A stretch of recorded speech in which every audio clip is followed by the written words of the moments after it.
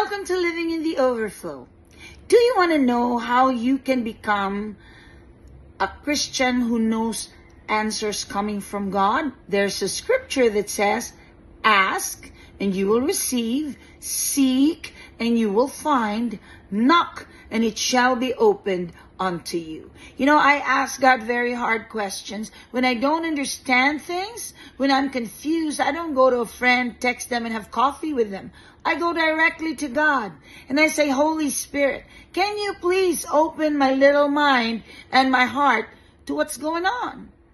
And God would somehow just, wow, He would open the heavens and He would show me the bigger picture. It's not just about me and what's happening around me. There is a devil who will instill, who will instigate, who will do anything just to get you out of order. Whoops! Warning, stay revived.